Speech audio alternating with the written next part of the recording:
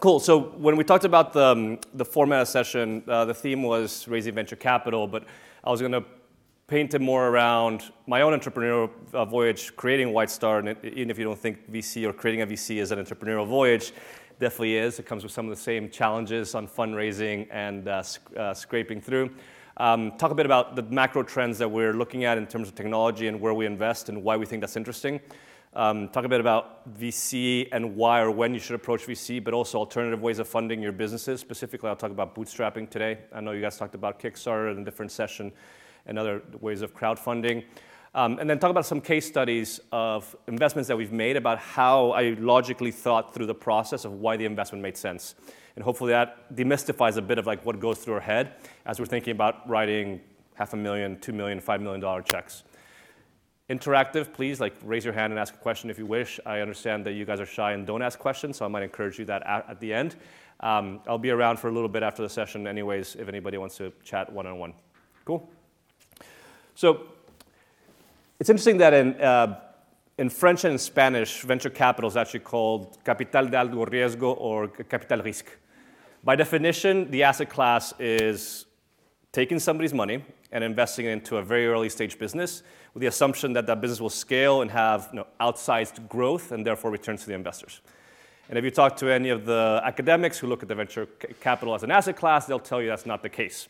In general, venture capital underperforms the S&P 500, so it doesn't actually make up for the risk you're taking and deploying into the asset class. And yet, billions of dollars flow into venture capital from institutionals, from pension funds, from many of the people that actually created this building.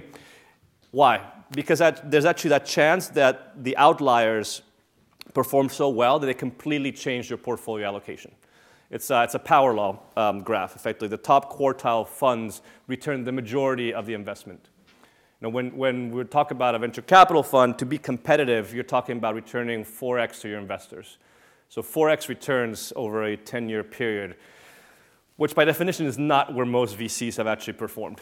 And it's actually been an interesting discussion with us and our own investors about how you think you can go build that return class. You have an assumption about failure rate. 50 to 60% of seed-funded companies will fail. So how do you account for those? How many write-offs do you take?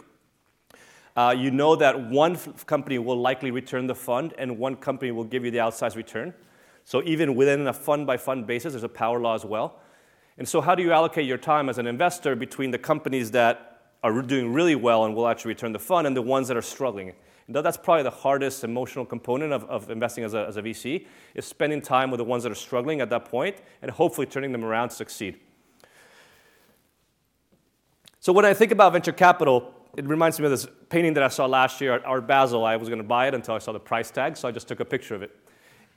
It is, by definition, a risky asset class. And I think it's a combination. It's actually, for me, the fun part of it is a combination of funding capability with what I call bills and I'll let you translate.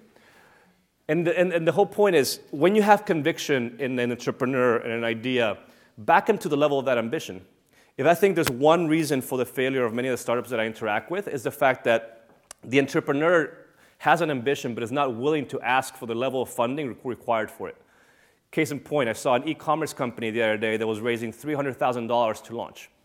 $300,000 should be the marketing budget for that company to be able to acquire the users that it needs to scale. Or a company that wanted to scale out its team across 2 different geographies that were trying to raise 300,000 euros, which means that by the time the entrepreneur hired the team, scaled them up, he would have been fundraising almost immediately.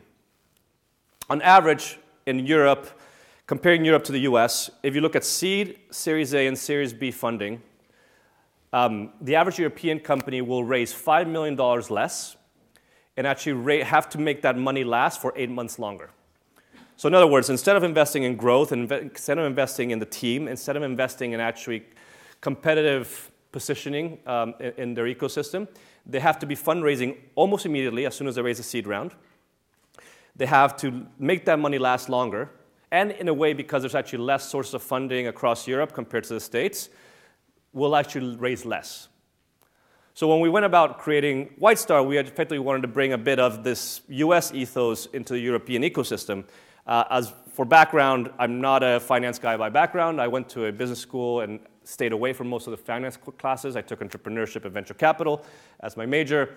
I've worked inside tech companies all my life, from a company in the dot-com days that actually went public, had a 30 billion market cap, 30 billion with a B, and lost 72% in one day. Awesome. To then a very large company called Microsoft, to then I moved to Europe with Microsoft, then joined Google early on when we were launching our mobile efforts. This before Google Maps even existed. So think about walking around lost in a city without Google Maps on your device, before Android was even launched, what is now the most prevalent mobile platform around the world.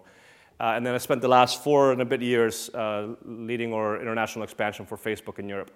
And what I loved about the Facebook experience is that you had all these companies building on top of Facebook, using the social graph to accelerate their growth.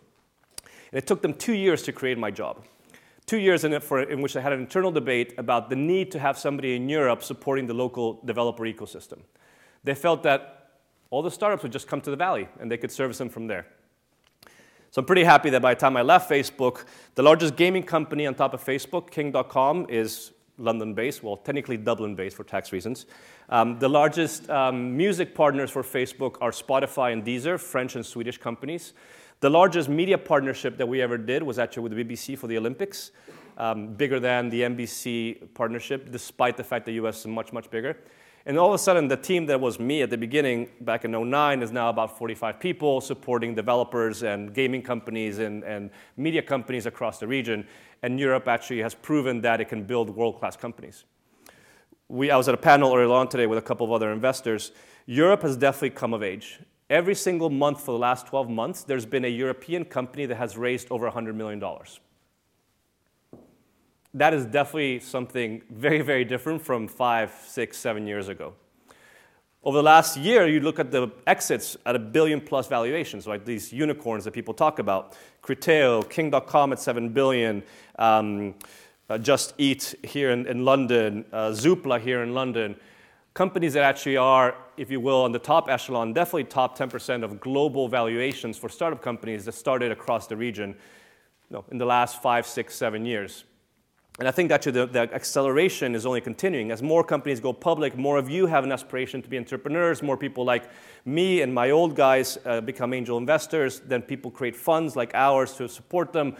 Those companies go out and have exits, and the money flows back, and it's a virtuous cycle. Or hopefully that's the way it will work.